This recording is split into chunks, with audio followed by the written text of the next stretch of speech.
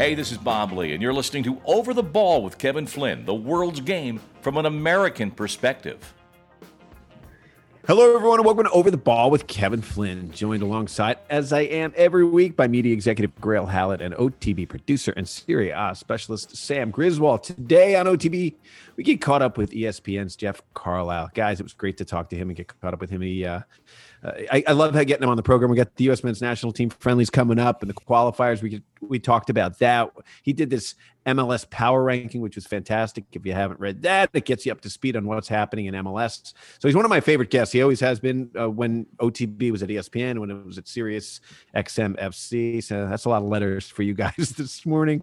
But, he's worked 16 years covering this game, and there's been a lot of changes. Covered the World Cups, men, women, Copa Americas, Euro Championship. So it was great talking to Jeff and getting caught up with him. So, guys, a lot to talk about in soccer and sports this week. Go figure, as every week. First of all, the friendly, I guess. I want to talk about that a little bit. Berhalter called in 27 players about that. So I'm looking forward to this. It's May 30th. We're finally going to get a chance to see a lot of these European players playing together. So I just wanted to say, guys, I missed some games because I was traveling, and I got to tell you, I love performing stand-up comedy, but I hate to travel. And one of the things about the quarantine was it was nice to not travel. I actually had a schedule. I got to work out regularly in the same place, and I got to eat dinner every night. And I'm not, I'm really happy the quarantine is sort of ending. We're in the 7th inning stretch here, but there were some good parts to it. So this private gig on Martha's Vineyard was the sole reason for you to fly across country?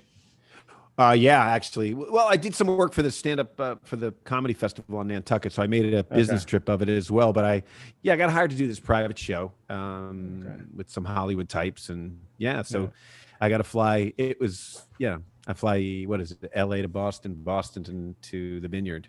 So it's a long day of travel, and then it's funny because all that travel, and I did basically 20 minutes of stand-up comedy for all that. It's bizarre. I hope it was good. I hope it was a good 20 minutes.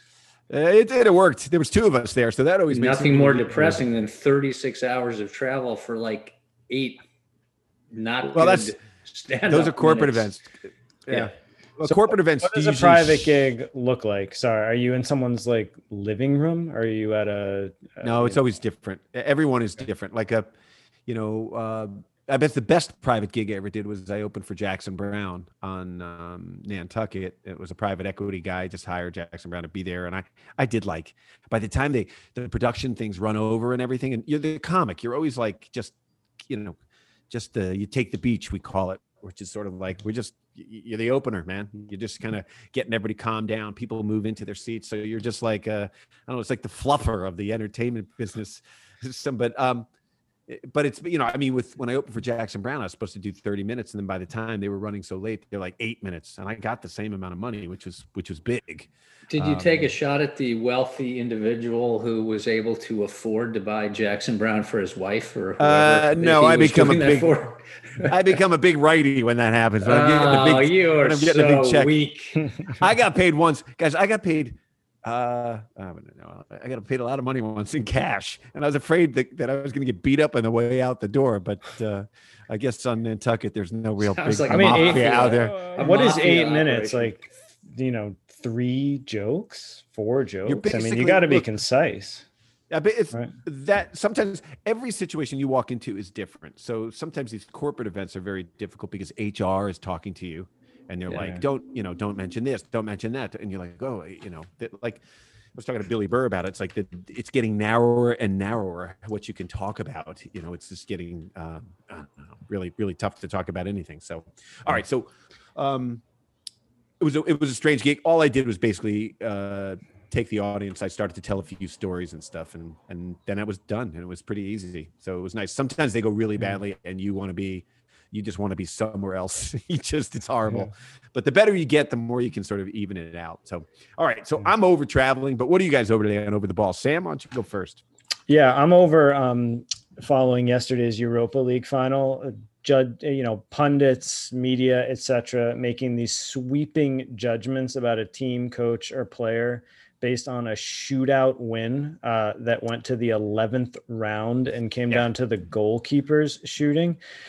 Yet, despite that, Craig Burley, who we've had on the show and is a guy I like a lot, Craig Burley referred to Solskjaer as a serial loser and out of his depth. While Unai Emery, the Villarreal manager, is now being hailed by Rio Ferdinand as a genius tactician. And all I will say is there's a reason games that go to shootouts have a big asterisk next to them in the box score. I'll leave it at that. Right. Yeah. Well, again, it went down to goalkeepers, right? I mean, is that the first time goalkeepers decided it?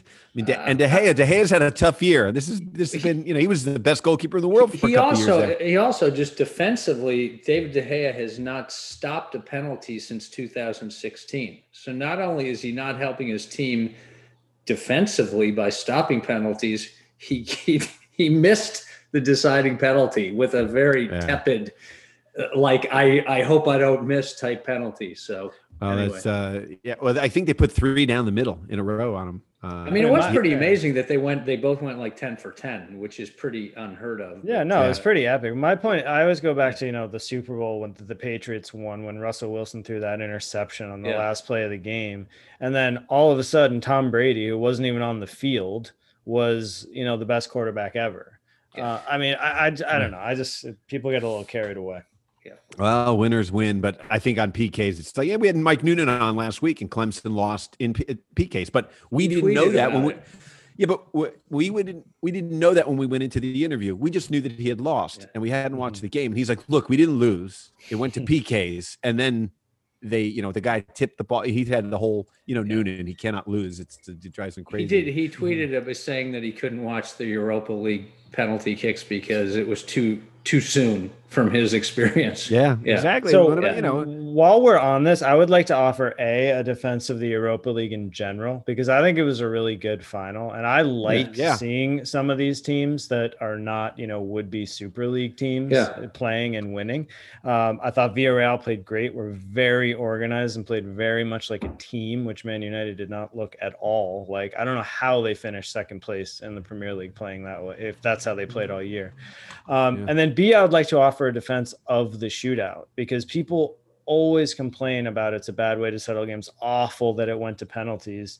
And my point is it is incredibly dramatic and compelling. And soccer is a game itself. Some people have estimated in like books, and these are scientists we're talking about, that soccer is 50% luck anyway. Okay. So there is a lot of luck at play, even when the game is happening normally. Okay. People talk about, you got lucky, you won the lottery of penalties. To me, it's not that different than the game itself. All right, here, but Sam, let me take this on for a second, because this is what's bothered me about Italy. Their style of play. Say in the World Cup, just defend, and not play, and and then try to just play for penalty kicks. I think a lot of times, and so what I think happens is, if penalty kicks it can be one of the possible outcomes, and you play for that affects the entire second half. Because they play not try to score a goal, but just to not lose, and it makes for like uninteresting soccer. And then Noonan with probably the best team in the country, and they take on Marshall, who turned out to be the best team in the country. You lose by PKs. It's just a bummer. It's like it is, but everyone that's saying how unfortunate it is never offers an alternative. I mean, what would you have them do? Well, I say keep playing. Our alternatives: keep playing or pull players off, then go 8v8 or whatever. I don't know, but. God, you got to win. You got to score a goal. Somebody's got to score a goal, because you get into that Cardinazio mentality, just like park the bus and how do you say park the bus? Sam, would you please pronounce that correctly? Because the butchering that I just heard of that word, the catenaccio. Second one was better. Catenaccio. Yeah. Catenaccio. Hey, can't favore. Sorry. Yeah, but you know what I'm saying, Sam? Like culturally, Italy in the World Cup does that, with all those great players they have. It's just sort of like, oh, all right. It's like England, how they get in their heads because of the press, just kind of, it's so culturally, they fold because of the pressure. Italy just parks the bus and let's hold on. What I would like to see is, and even in major tournaments, I feel like they could do this. They might have to expand the tournament a little bit, but I don't see why they can't just do like a best 2 out of 3 series, because I think that would change things quite Too a many bit. games already. Games. I mean, you ask anybody, they're already complaining about the number of games their teams are having to play. So you'd be adding more games. I think is this your hockey influence coming? I love it as a Sam? fan. Sam, don't get me wrong. As a fan, Probably. I love that idea. But coaches, I mean, Jurgen Klopp would have an aneurysm if you suggested that he play more games. I say a single championship, but in a neutral site. But look, playoff hockey is just unbelievable. So I think that's kind of what you're thinking about. But it's not as it is pretty arduous. I'm not going to belittle playoff hockey because my God, those guys go full tilt the whole time. But they don't go the whole season at that level. They don't play at that same intensity all season. I don't think you can. You know, we're talking about the amount of games being played for soccer. It's not the same. You're not skating. It's you're running, and it's. I don't think the body could take a 3-game series.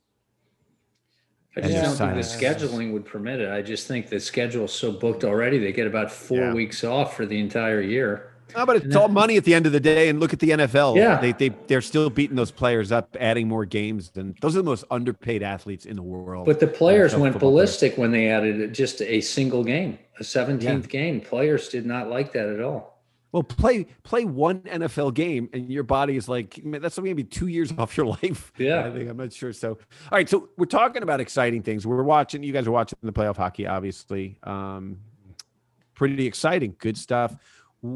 What is the most, because Grayle, I know you were through the roof with the last week of the Premier League when all the teams play together. That's your favorite sport of all time? That's the best. Well, no. I'm just saying for soccer, I think it's the single best day in soccer when you have 20 teams, 10 matches, all kicking off simultaneously on that last Sunday. Right. And 2 teams vying for the 3rd and 4th spots in the top 4. And with every goal and new things that are going on, like the things are changing in real time. And I thought I've got to give NBC real props. I thought they did a great job of keeping us informed. As Spurs was coming back against Leicester, the dynamic was changing, and Leicester was in and then they weren't in, and then they ended up being out. They ended up being in 5th, and Liverpool by winning jumped up to 3rd. So I just think it's incredibly compelling drama. I think it's I say you're right. You got to give NBC their props because they did a great job. I'll tell you this. I was up in Canada. I performed in Toronto, and the producer of the English soccer, when it wasn't being shown in the United States, asked me if I would sit in and do the coverage, where I would sit at a desk. And it's the first time I had ever had an IFB in my ear, and it was 5 cameras. And all I had was one game. I had to do intro and then the game. I'd throw to the game and then come out at halftime and then after. Oh my God, it was so confusing. People talking to my ear, different lights. I'd never done it before. So that's one game. Mm-hmm. I could not believe the job they did with all the games it must have been absolute pandemonium in that control room. And the talent, Rebecca, man, she was spot on. So how do they do like whip around coverage where they go from field to field? Okay. Well, they would do in box type stuff. And they obviously had cameras at every one of the grounds, and they would just do little interruptions and then show the table as it stood right then at that moment. When Spurs ended up evening the score, then that changed the dynamic, and then they went ahead. So I just it is very tricky and complicated, and I just thought they did a very good job of. So what makes the English version of that unique? I don't watch enough. I can't Syria, whatever. What to me is what makes it unique is that all the games are essentially are kicking off at the exact same time. I don't know if they do that in Serie A and La Liga, and so you don't have like time gaps between. So everything's happening in real time. It was exciting. It was exciting. No, I know. It sounds exciting, but I just don't. I mean, France does the same thing. France, the title wasn't decided, and there were 8 teams that could have been relegated on the final day. I mean, Germany does the same thing. I mean, I don't know.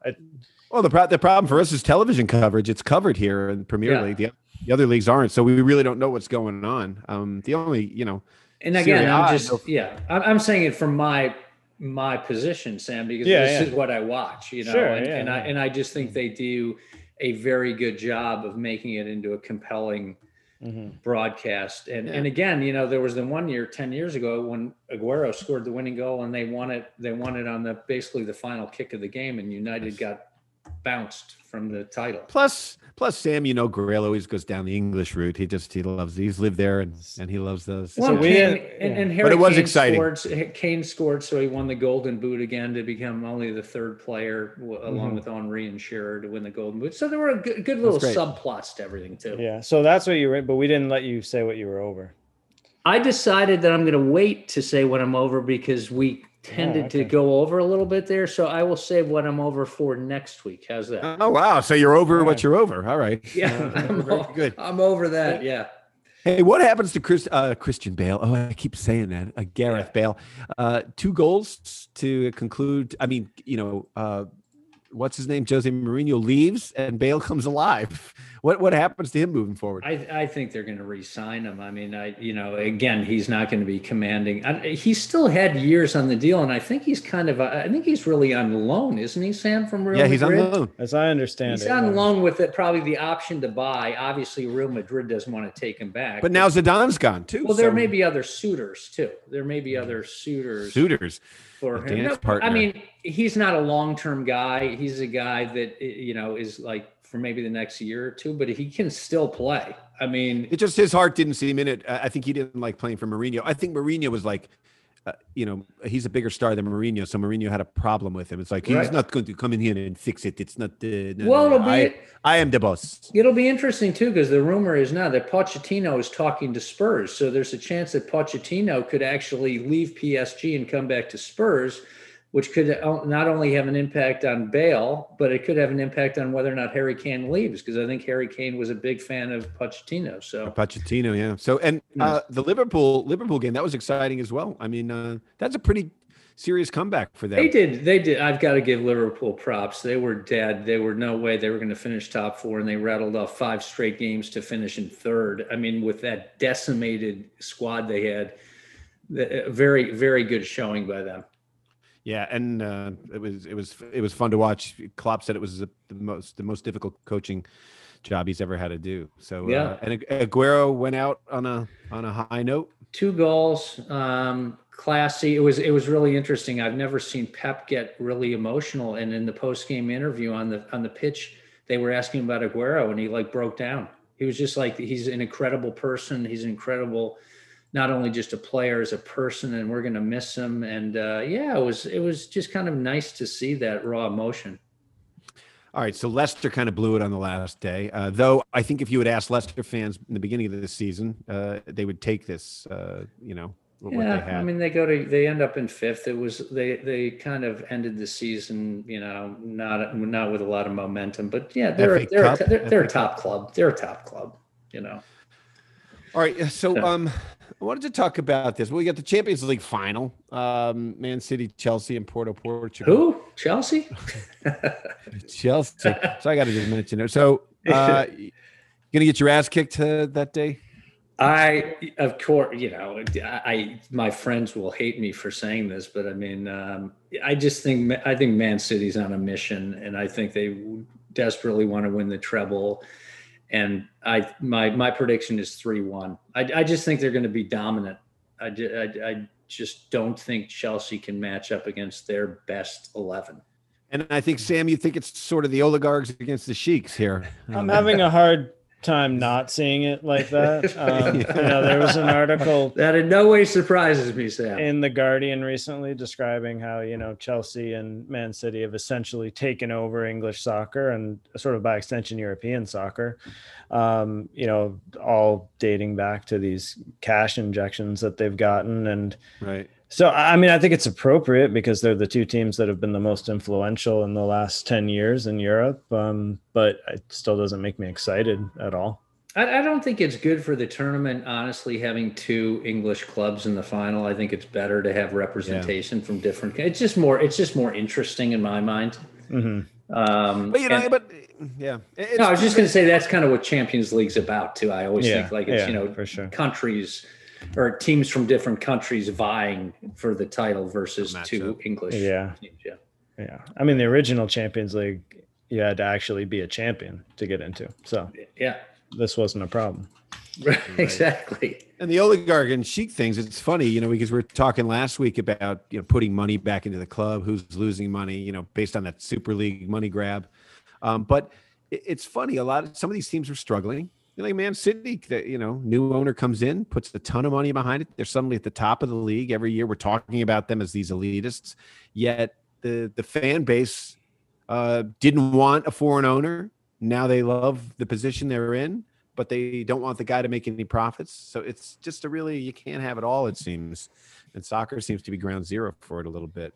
Yeah, and certain owners don't need to make money. I mean, Abramovich obviously doesn't want to lose money, but I mean, he's in a different position because he's worth billions and billions of dollars. So. And that should be a rule. It's like flooding the market with superconductors or something at a low under budget rate. It's like it's got to be a business. There should be some rules where you can make a little bit of more parity. Because of certain constraints. So yeah, I mean, they're all about making money to a certain extent, but I'm just saying certain owners have more of a cushion than others. So right. Hey, concerned. Sam, you sent me a great article on Catarina Macario. That was that's a great story. I didn't know much about that. A little bit. We had mentioned her before on the show a couple of times, but what a great journey. And just about America too. I think it was, you talk about people coming here. It was a really nice story. Yeah, I mean, for anyone who I won't go through the whole story. Everyone should just go read it. It's in the New York Times about her background and her route to the national team. Growing up in Brazil, going to Stanford, et cetera, and now playing over in Europe. But I mean, my main point on this is I read through the story, and my initial reaction was, I'm really excited to see this woman play. Mm-hmm. And then you look down at the comments on the article, and basically everyone is saying the same thing. And Great. it proves, I think, what we've all been saying for a long time, which is if you give these guys and girls, obviously, a backstory that we can sort of latch onto and get excited about, it just really helps us get into these teams and these leagues and these competitions. And soccer just needs more of this, I think. So keep it coming. And she's a good enough player, Sam, at least from what we're seeing right now, that you could build a team around her. She's definitely part of the next wave. And it'll be interesting to see. My gut tells me that Andonovski for the Olympics is going to kind of make that the swan song for some of the older players, like the Carly Lloyds of the world and whatever. Mm-hmm. Yeah. The transition after that, as opposed to introducing and really giving, kind of showcasing Macario. I mean, I think she'll get playing time, but I that's what my gut tells me is like, one more run for Rapinoe and Lloyd, and let's get the band back together for one more gig, and then let's. How about this, Grayle? How about the best players play? That would be. nice. I'm with you. I'm just telling you what I think. I got it. Yeah. I got it. But I also think, when John Harkes and Claudia were, in the mix, those guys would go through 2-3 cycles. And that just doesn't happen anymore in the men's game. I think the women's game, that's sort of starting to age out as well, where these older players with guaranteed contracts, it's, the transition will not be easy. You even saw it a little bit. We saw the remnants with Michael Bradley, is he going to make this cycle? And it looks like he hasn't, but there'll be some pushback because Carly Lloyd, she speaks out, speaks her mind. She wasn't happy even when they won the World Cup with their limited playing time. So what I found interesting about the article was we've talked about how women are not allowed to play in other parts of the world. So you look at a soccer power like Brazil, all right? And they're a power in women's soccer, but guess what? It's almost like they're playing with one arm tied behind their back because we talked about Marta. She couldn't play in public. She had to play on the favela rooftops. And she was also a lesbian, and she was criticized for all that stuff. That poor thing became the greatest players in the world, right? And you thought that was over. And then reading this article about Catarina, they wouldn't let her play, which didn't that surprise you? Like you say, like Brazil, why should the United States women's team beat Brazil? Well, because women, with Title IX and everything, there's a lot more opportunities to play here. And I think we still forget. And that's the great part about our women's program is that they open these possibilities up for women all across the world. A lot of those are very male dominant cultures still. That's just the way they are. And I think we forget that. And then, it rears its head in places like this, but it's exactly why she ended up wanting to come here. Well, but I always hate the ignorant argument. People are like, well, our women win. Why can't our men? Well, there's a lot of factors that go into that. It seems to be apples and oranges. So I just thought that was interesting that's still out there, everybody. So Sam, Conte leaving Inter. Were you surprised? Conte, yes. Conte. I was surprised. I mean, he was there for 2 years. He won the title this year, obviously. And it seems to really be coming down to his desire to want to keep essentially the core of the team together and add players to it. Whereas the owners, who are the Chinese electronics company Suning, want to sell a bunch of players, balance the book, basically turn it into a profitable, deal, which is what we were talking about earlier.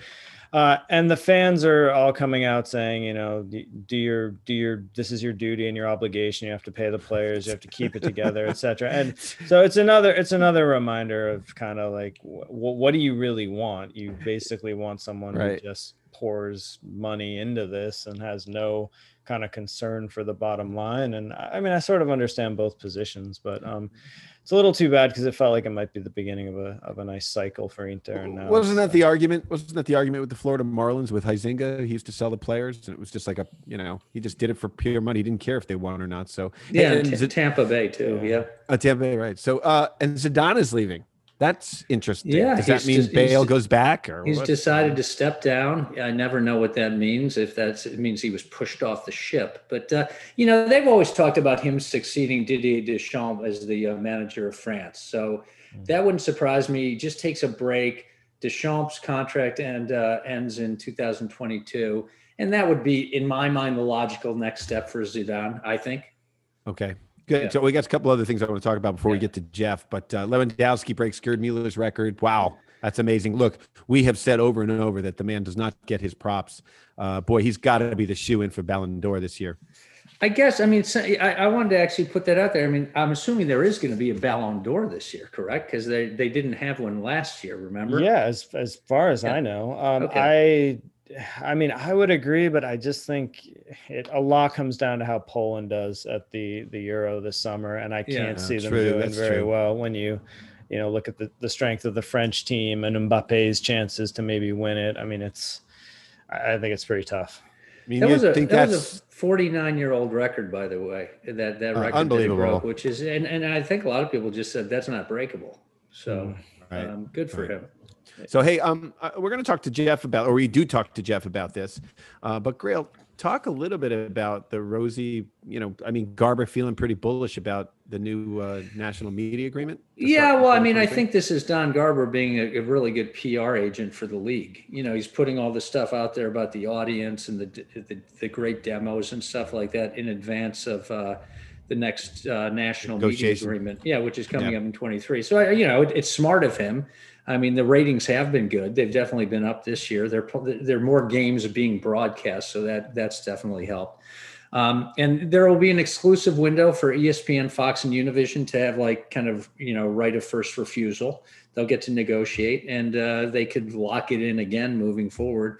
But yeah, he's feeling very bullish about it. And again, that's what he should be putting out into the universe because he wants to get as much money as he can for the deal.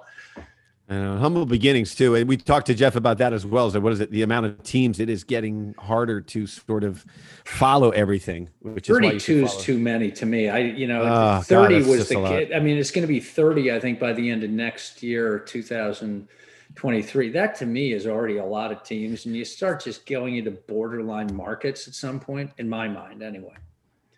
Okay, and so I want you to comment on this quickly. We do talk to Jeff about this as well, but the split between U.S. Soccer and Soccer United marketing, I mean, that's right up your alley. Like, what's behind that? Yeah, so they've had a 20-year partnership. It's going to end at the end of 2022. Soccer United marketing, for people that don't know, is the commercial arm of MLS. Don Garber is the CEO of Soccer United Marketing. So it's always been a kind of a strange dynamic. And so U.S. Soccer has just basically said, we want to bring that stuff in-house. So Dave Wright, who's been on the show, and Will Wilson? I think that's his name. Yeah, and Dave Wright was an executive at Soccer United Marketing. Yeah, exactly. So was Will Wilson, I believe. So they want to take it all in-house and just do stuff themselves. So, and again, I think, Jeff spends a good amount of time explaining it, but it's a big deal. I mean, it's been a 20-year partnership, so it's not insignificant. Yeah, and look, from Sam's younger than we are, but boy, we're just happy to have anything, and it's feeling like it's moving. Not happening as fast enough for us, but it is happening. All right, let's take a break here. We come back. We check in with ESPN's Jeff Carlisle. You're listening to Over the Ball. Over the Ball is brought to you by Soccer America. Go to socceramerica.com/join and sign up for the Soccer America Pro membership. It's just $4.90 a month or $49 a year. And by Ticket IQ, the simplest and cheapest way to buy tickets. Go to ticketiq.com, and when it asks for the promo code, punch in OTB10 for $10 off of your purchase. Can't lose. All right, I'm excited about our next guest on OTB. He's an ESPN soccer correspondent for 16 years. That is a long time in the soccer world. He's covered 6 World Cups, 4 men, 2 women, 2 Copa Americas, 1 Euro Championship, 1 Olympics, and too many Gold Cups to count. It's one of my favorite guests when we had a show on ESPN and we had a show on Sirius XM FC. So I don't know why it's been so long since he has not been on the show. It's Jeff Carlisle. Jeff, welcome. Hey, thanks for having me. Absolutely, man. You've been pumping out some great articles of late. It seems like a lot of changes going on in the soccer world. But before we get to some of those things, just wanted to ask you about the friendly coming up with the U.S. men's national team. Really our kind of first look at a lot of these players. Very encouraging, right? But our kind of first look at the Berhalter system with all the various components put in place. Of course, not Pulisic and not Zach Steffen, because wow, we're not getting U.S. men's national team players because they're in the Champions League final. This is a good thing. So we're happy about that. So talk about that a little bit. What are you looking for with the friendly coming up? I'm looking to see how this team does against a really quality opponent. I mean, no disrespect to the teams that they played previously, like in the last year, in the time of COVID. But right. It seems like when you looked at the opposition, there are all these caveats that jumped out at you. It's like, well, they're missing these guys and these guys and these guys. And right. In the case of the Wales game, I think they had a game, coming up. It was like a European Championship qualifier, and the same thing with Northern Ireland. So it's you can't, it was hard to really take away any concrete information. So I'm curious to see how this team performs against a real quality side. I mean, now granted, Switzerland is got some bigger games on the horizon as well. So I mean, it's kind of a similar vibe, but I am interested to see can they play out of the back as effectively as they have in the past in some of these other games? They dominated those games, but obviously, Switzerland's a few steps up from some of the teams that they've been playing, or at least some of the players that they've been playing. So, right. I'm curious to see, are they still going to be able to play the ball out of the back effectively, and keep the ball to the extent that they have in some of these other matches? So that's really what I'm going to be looking for. Yeah, and the same here, because it seems like this is the first test. And they did play well out of the back at times, a little bit fits and starts. You get a little nervous when the ball goes to Zach's feet sometimes, but he's playing at Man City. So, Pep's asking him to do the same thing in practice every week. He's gotten better. But even with Alisson, with Liverpool, you get nervous when the ball goes back to his feet. Like the keepers, this is a whole new era for goalkeepers. They've got more to learn. So, this is a good team. Got a lot of players over there. It's going to be the first time they're all together. And I think based on that, a lot of these players are coming up, I think, because of MLS has given basically a foundation for a lot of players to develop. Now, a lot of them go overseas, but you had the MLS Power Rankings, which we checked out. Really great stuff. Goes in depth on all the teams. If anybody hasn't read it, goes from top to bottom. Talk about how you came up with that power ranking. Well, I can't claim to be the originator of that. I mean, power rankings in various forms in a lot of other sports have been around for a while. So, that's I know you did not invent power rankings. Yeah, I mean, I'm not going to be like Al Gore on the internet. I invented tic-tac-toe. That's exactly. But it's I think it's just kind of a fun way to just touch on every single team, and selfishly, it's a great way to kind of keep track of what's going on. I mean, the league has gotten so big that it takes 2 people to do it now. Kyle right. Bonagura is a ostensibly a college football writer for us, but he's been helping out on the soccer side. So he usually takes the Western Conference and I take the Eastern Conference. That's kind of the way it breaks out. But yeah, it's you try to just keep track of trends. I mean, me personally, I've got a lot of internal rules. I try not to make it about one game or just what this particular team did, because let's face it, at this point, there's 27 moving parts. Right. And, an injury can really affect how a team might do going forward. So it's not meant to be predictive. It's more like basing or judging their past performance. But, that's kind of the approach that we've been taking. But it is kind of amazing just how big the league has gotten. I mean, it's 27 teams and it's going to be 29. And I mean, I won't be surprised if it goes to 32. I mean, I think that's where this is headed. And, we'll see what cities end up shaking out and which kind of get that ticket into MLS. Well, it's a really good primer to get yourself up to date on, how teams are faring or are about to fare. So, and I think even to go deeper, Jeff, is, we talked about on the show before about the personalities that make the game, and each team has these various personalities. I think that's where we need to do a better job as American sort of broadcasters, sort of say, what are the human interest stories that are on that field? Because everybody has a different journey, especially in soccer, I think. So this is a good primer to say, all right, this is what's happening with MLS. And then we, Grayle, I think you want to talk about ESPN and their coverage of soccer. It looks like they're getting back into it pretty strongly. Yeah, Jeff, great having you, by the way. I was just curious, when Skipper was at the helm of ESPN, he was obviously a very pro soccer leader, and he had the World Cup, and I always felt like ESPN was kind of in the forefront of soccer. And then there was a little bit of a dip and a dormant period. Now it feels like you guys are roaring back with kind of the Bundesliga and La Liga coming. And so is it accurate to say there's kind of a renaissance going on with ESPN in terms of the embrace of soccer?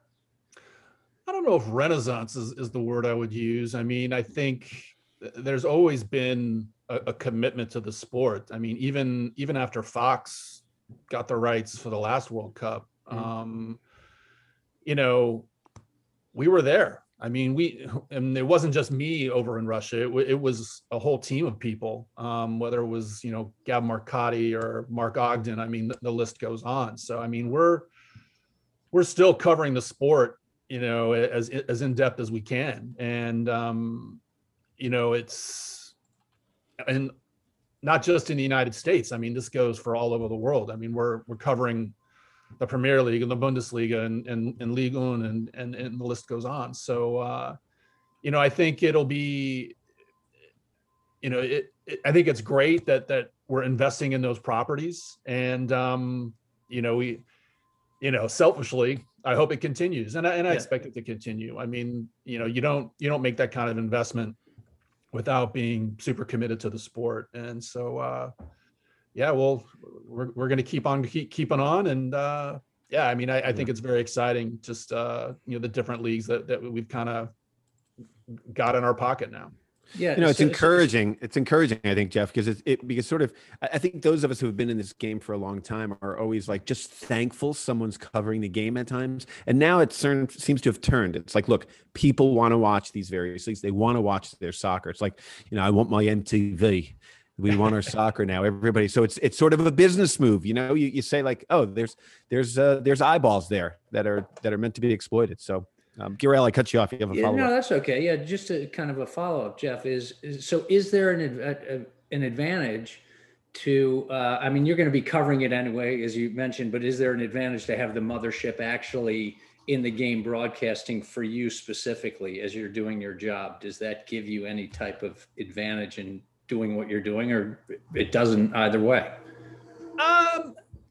There have been times where it has and times where it hasn't. I mean, But I think in general, it's helpful. I mean, I think, given our reach, and given the number of eyeballs that not only are on the network, but on the website, I think it all goes hand in hand. I think, the relationship with MLS, I mean, that's ongoing. And, I think, yeah, it's helpful to have those relationships. I mean, this is a business about relationships at the end of the day. Right. And so any way that you can build those relationships is going to be a positive. And I think when you have ESPN broadcasting a Bundesliga game or a La Liga game or an MLS game, it helps those relationships for sure. And I think, everything's heading towards streaming. And I think there's no better sort of vehicle than soccer, for the streaming services. So, and by the way, Sam is sitting right in a Metro North train station, I think, but we always hear those. So, but Sam, you have a question for Mr. Carlisle? Yeah, Jeff, to go back a second to the power rankings, I'm curious, what trends have emerged to you early on in this season, what teams have surprised you, and just what a few of the early storylines are that you think are worth pointing out. Well, I think Seattle has surprised people, not because people didn't think they're going to be good, but just given some of the losses they sustained, with Jordan Morris, Stephen Fry, there's another name I'm forgetting, but Nico Ladero has not played that much really. And so when you take away those three names and to have Seattle keep ticking over and winning, I think that surprised me a little bit. You would expect those losses to hurt and to cut deeper than they have. But Brian Schmetzler is an amazing coach, and Garth Lockerway is probably as smart a guy in this business as you can find. And so they're always going to build a deep team, and it's given other guys chances to shine. Christian Roldan has been with that team for a few years now, but I think kind of what's happened is it's allowed him an opportunity to shine a little bit more. In terms of the other teams that are near the top. I expected New England to be good. So that hasn't really been a surprise. I didn't know what to expect out of Chicharito this season. Certainly there were a lot of stories before the start of the campaign saying, hey, he's more committed, he's more focused, he's done all this offseason work, but you don't, until you see him on the field, right, you don't know how it's going to work out. But you just see a guy just a lot more active, a lot more confident, chasing lost causes, and really, he's a guy that depends on service. He's in kind of picking up the scraps. So, you would expect the level of performance from a guy who's being paid as much as he's being paid. But, it has surprised me a little bit just to see him that successful. And it's required putting a team around him that's going to help him, that's going to get him the ball. And so, I think just some of the moves that the Galaxy have made, Dennis DeClosa kind of retooling that defense. I think, they've made some pretty astute moves and moves within the league. So, I think we're still not even 2 months into the season, but it does look to me like they're back. We'll see how things shake out in the East. Orlando has proven that last year wasn't a fluke. And, that Oscar Perea is another amazing coach who gets this league and knows what works and knows what kind of players work. And they're getting Daryl DK back. So you figure that they're going to kind of go from strength to strength, as they say. And, but we'll see if he sticks around. That's going to be one big talking point in the summer is, does Orlando kind of cash in on that opportunity to get 10 million or whatever it's been reported or more, and and see if they can take that money and invest it elsewhere. As I don't think anyone's developed as many young players to move up to a higher level than Oscar Perea. It's really been impressive, and now he's doing it in Orlando. Grayle, you wanted to follow up? Yeah, Jeff, it was announced about a week or so ago that U.S. Soccer and Soccer United Marketing are ending their partnership after about 20 years. And it's always been a little bit of a challenging relationship, I think, to put it bluntly. Just curious what your thoughts are about that and, what might be behind it. I think what's behind it is that the USSF thinks they can do better on their own. Certainly when this relationship started, the market for soccer properties was pretty barren.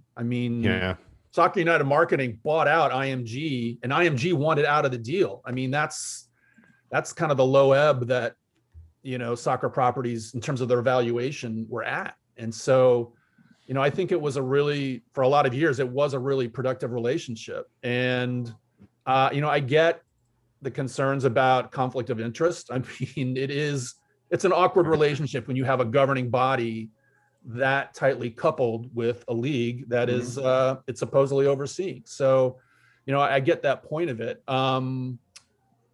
But it's, the writing was kind of on the wall a little bit. When you hire Will Wilson and David Wright to be the top two guys on the business side of the federation, and they're both former SUM employees, right? That kind of gives you an idea that, okay, they're ready to do this themselves. They know what it takes to build up an organization that's going to handle that and sell sponsorships and do all that kind of thing. And so to have that expertise, I think, in-house is, a little bit of a sea change. And so from that standpoint, it wasn't that much of a surprise. I mean, it is interesting. I mean, The Athletic reported this, and I've been able to confirm it, is, the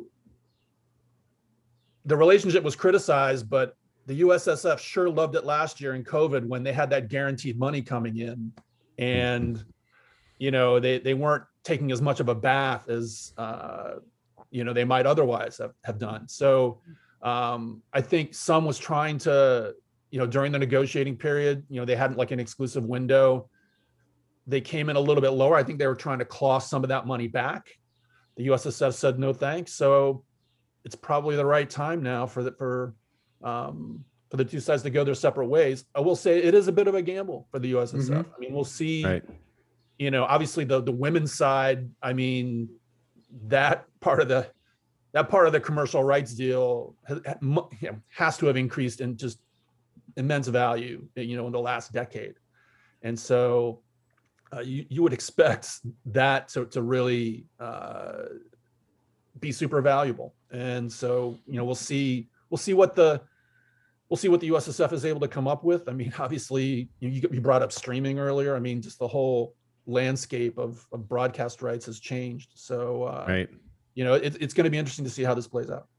Yeah, Dave Wright's been a guest on the show. He's a quality guy. He's going to bring some buttoned up experience to that whole situation. But it has been a convoluted sort of thing, and you don't know what one side's doing with the other. So I think it's growing pains, and I think it's good.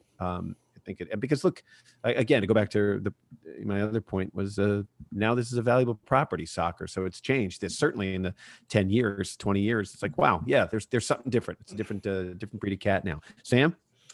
Yeah, Jeff, you recently had a story just a few days ago on the Black Players for Change organization in MLS, and where things stand a year on from the death of George Floyd. And I'm seeing a lot of talk and articles about, asking what progress has really been made within the last year. And I'm just curious what your sense is talking to people around the league about how they feel in terms of, actual progress being made. Just in talking to,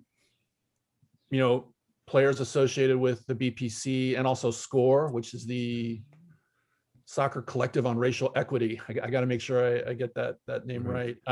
In talking to folks affiliated with that organization, I think they're appreciative of the steps that MLS is taking. I think there's a lot of gratitude that MLS has put together these task force and people from BPC and SCORE and other organizations have a seat at the table, and they feel like they're being heard. And you're seeing a little bit of a shift just in terms of hiring. I mean, that is really the big complaint, I think, at the moment is there's two Black head coaches, in MLS. And granted, MLS will tell you, well, we've got these Latino coaches as well, but I think that's still a sore point for a lot of Black players, past and present. And they're definitely pushing to see that change, and they'd like to see it change faster. But I think they feel like the league's heart is in the right place. They have the league has hired Shola Winley, who's their chief diversity, equity, and inclusion officer. So you're starting to see these hires in the executive suite that weren't there before. But, on the technical side, I think, there's always going to be a little bit of impatience, that you're always going to want things to move a little bit faster. Right. And so I think that's why they're going to keep pushing. And, you see the BPC engaging with their counterparts in the NBA, to push forward the George Floyd Justice and Policing Act. And so I think you're going to continue to see those kinds of social justice initiatives taking place. And I think MLS will continue to be a part of that as well. They've done things with mini pitches in inner cities. I think they've done that in conjunction with the U.S. Soccer Foundation, not Federation, Foundation. Mm-hmm. And so I think progress is being made, but there's still a ways to go. And organizations like SCORE and like the BPC are going to keep pushing. I think America leads the way in that respect. So it's good to see us stepping up there. Hey, talk to us a little about the COVID outbreak in South America, and if the tournament's coming up this way, or is that just a rumor, like the Wuhan virus? We don't know where it came from. I mean, I think that the biggest thing you need to realize is that CONMEBOL did not reach out to either CONCACAF or the USSF to see if this is doable. I mean, could there be conversations behind the scenes? Sure. From what I'm hearing, it was some business interests that loved how the 2016 Copa America Centenario went and would love to see a repeat of that. But it was very profitable, right? I mean, that was the thing. It was very profitable for the USSF. And I think in the end, that might have rubbed the folks in CONMEBOL the wrong way a little bit. And so I think they're a little wary of going down that road again. So, I mean, the latest that I've heard is that, it's either going to be Argentina hosting the whole thing, or Chile is going to jump in as co-host and kind of take over the games that Colombia had. But it's just, I think in terms of moving it to a different continent with all the travel restrictions and all the COVID protocols still in place, I think to pull that off in a little over 2 weeks, I think that's just too big an ask. And so, the folks that I've talked to say it's kind of a non-starter. All right. Well, if there's one place they could do it, it would be here. But 2 weeks might be pushing luck a little bit there. So, right. Sam? Yeah, Jeff, looking at your Twitter feed, I was noticing you were commenting on the Revolution game recently, and Carles Gil, and saying that he picked up a hockey assist, which I really liked. So my first question is, and I know that those kind of passes are tracked in some data formula somewhere, but very simply, why do we just not count these as assists? And they do. The league does. Oh, they do now. They do. Yeah. Okay. I mean, I was more trying to provide some context around that particular play, but he'll get credit for an assist. The league, for a long time, the league has counted secondary assists, I think they call them, put that in the official stats. Good. All right. Well, you've put me in my place, we'll definitely get credit for that and pad his numbers a little bit. All right, good. But I wanted to add just like a broader question. We've talked to a lot of American broadcasters on this show who talk about using terms that come from American sports to describe things going on in a soccer game, and how they catch a lot of flack for that from especially, European broadcasters. And I'm just curious what your take is on that. I mean, I think we on this show think it's great and a good, interesting way to describe things, but I don't know, have you faced any pushback for that? Or, I mean, I think there needs to be a balance with it. You don't want to be calling defenders defensemen. Otherwise you'll out yourself as kind of a newbie to the sport, and maybe someone who hasn't done their homework. But I do think there are moments where it's fine. I don't really have a huge problem with it. I mean, I grew up playing soccer. I played soccer in college, and love the traditional aspects of the game, but I also grew up in the United States. And so I don't really have a problem with announcers bringing in terminology from other sports, as long as it's appropriate, as long as it kind of makes sense. Right. And so, you kind of look at that on a case-by-case basis. And that's going to be our stamp, I think. I remember Rebecca Lowe couldn't believe I didn't know a midfielder from Everton in the late 70s. And I'm like, Rebecca, do you know who Pete Maravich is? She's like, who? I go, Wilt Chamberlain. She's like, who? I go, Bobby Orr. Like, she knew none of those people. I go, this is our culture. This is our place. I did a show at the BBC called So They Think It's Over. And there was a video of me explaining soccer terms, American ones, what a sweeper was, all those old terms back in '94. And one of the things was I took a low hard shot and I go, that's called a worm burner. And when I got to England, they just tried to make fun of me, like saying, that's not a term. It's not a term. I go, well, it's not a term for you guys, but we know what a worm burner is. It's a baseball term, basically, or a Texas chop, Yeah. I mean, I've used worm burner in my article. Yeah. I mean, okay. So all right. But that works. I mean, people know it's descriptive and people know what it means. I mean, even if you're not a baseball fan, I think you know what it means. So I think instances of that, it's amusing to me that,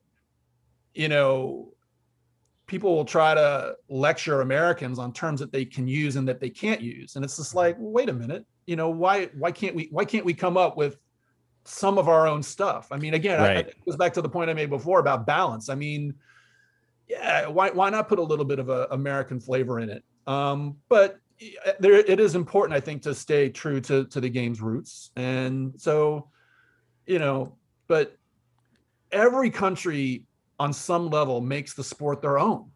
Right. And whether it's teams or players or terms. And so, when I did the article recently on Jesse Marsch, I can't remember the German word that the source used, but it translated to fisher of men, and it was talking about his man management.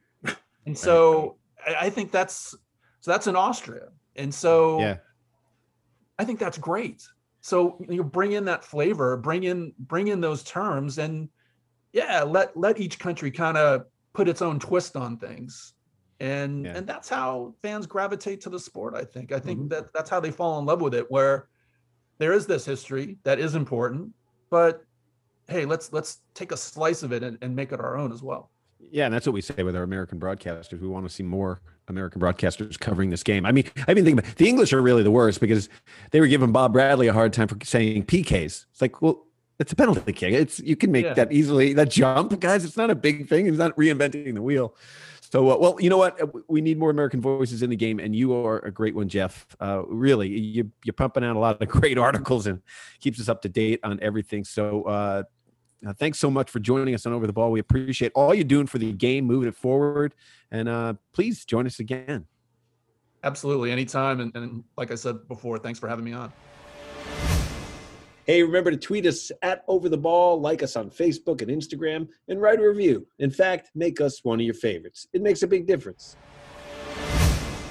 All right, guys, that was great. It was great getting caught up with Jeff Carlisle. I mean, Sam, you're his articles, man. He covers, between him and Rory Smith with the Times, we're finally getting our coverage, man. We're getting on MTV. I want my MTV.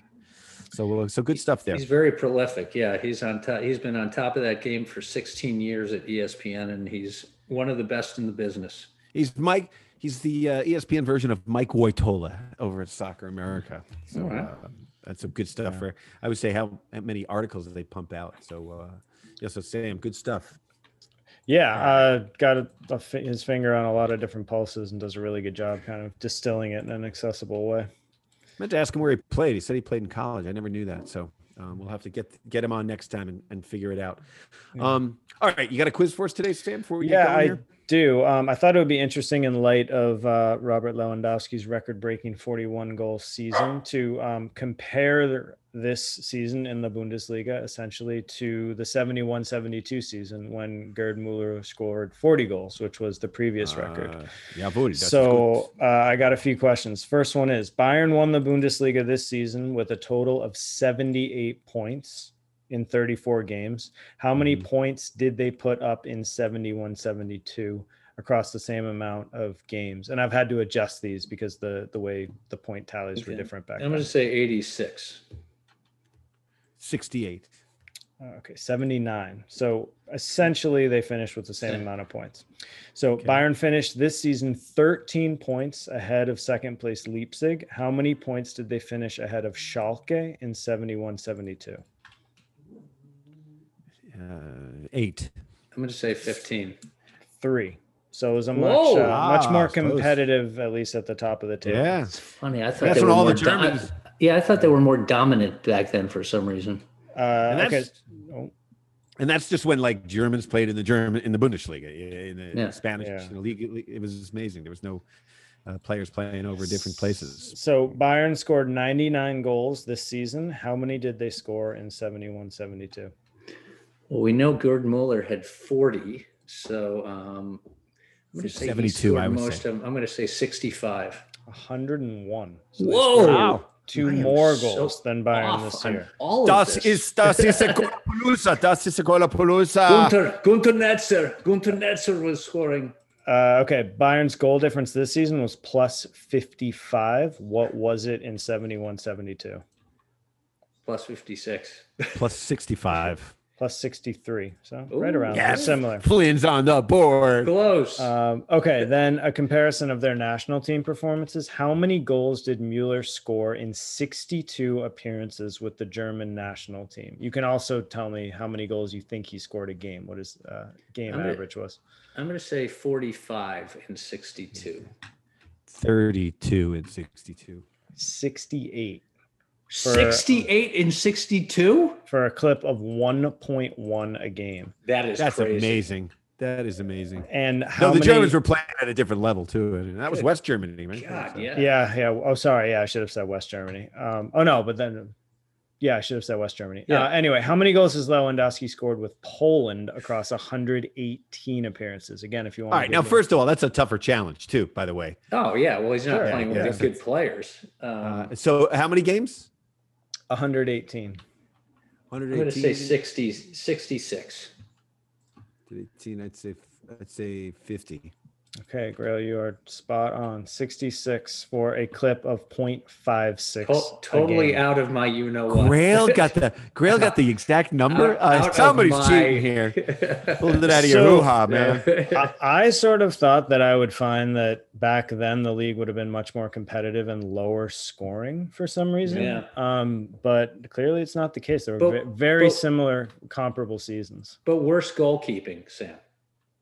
Back in the day. I think goalkeeping just across the board on average has gone up. Just like hockey, Sam. Much better. Yeah. Much worse better. Worse refereeing too. When you look at the clips of Gretzky scoring goals, Sam, some of those efforts by goalkeepers or goaltenders is just shocking. They basically don't move.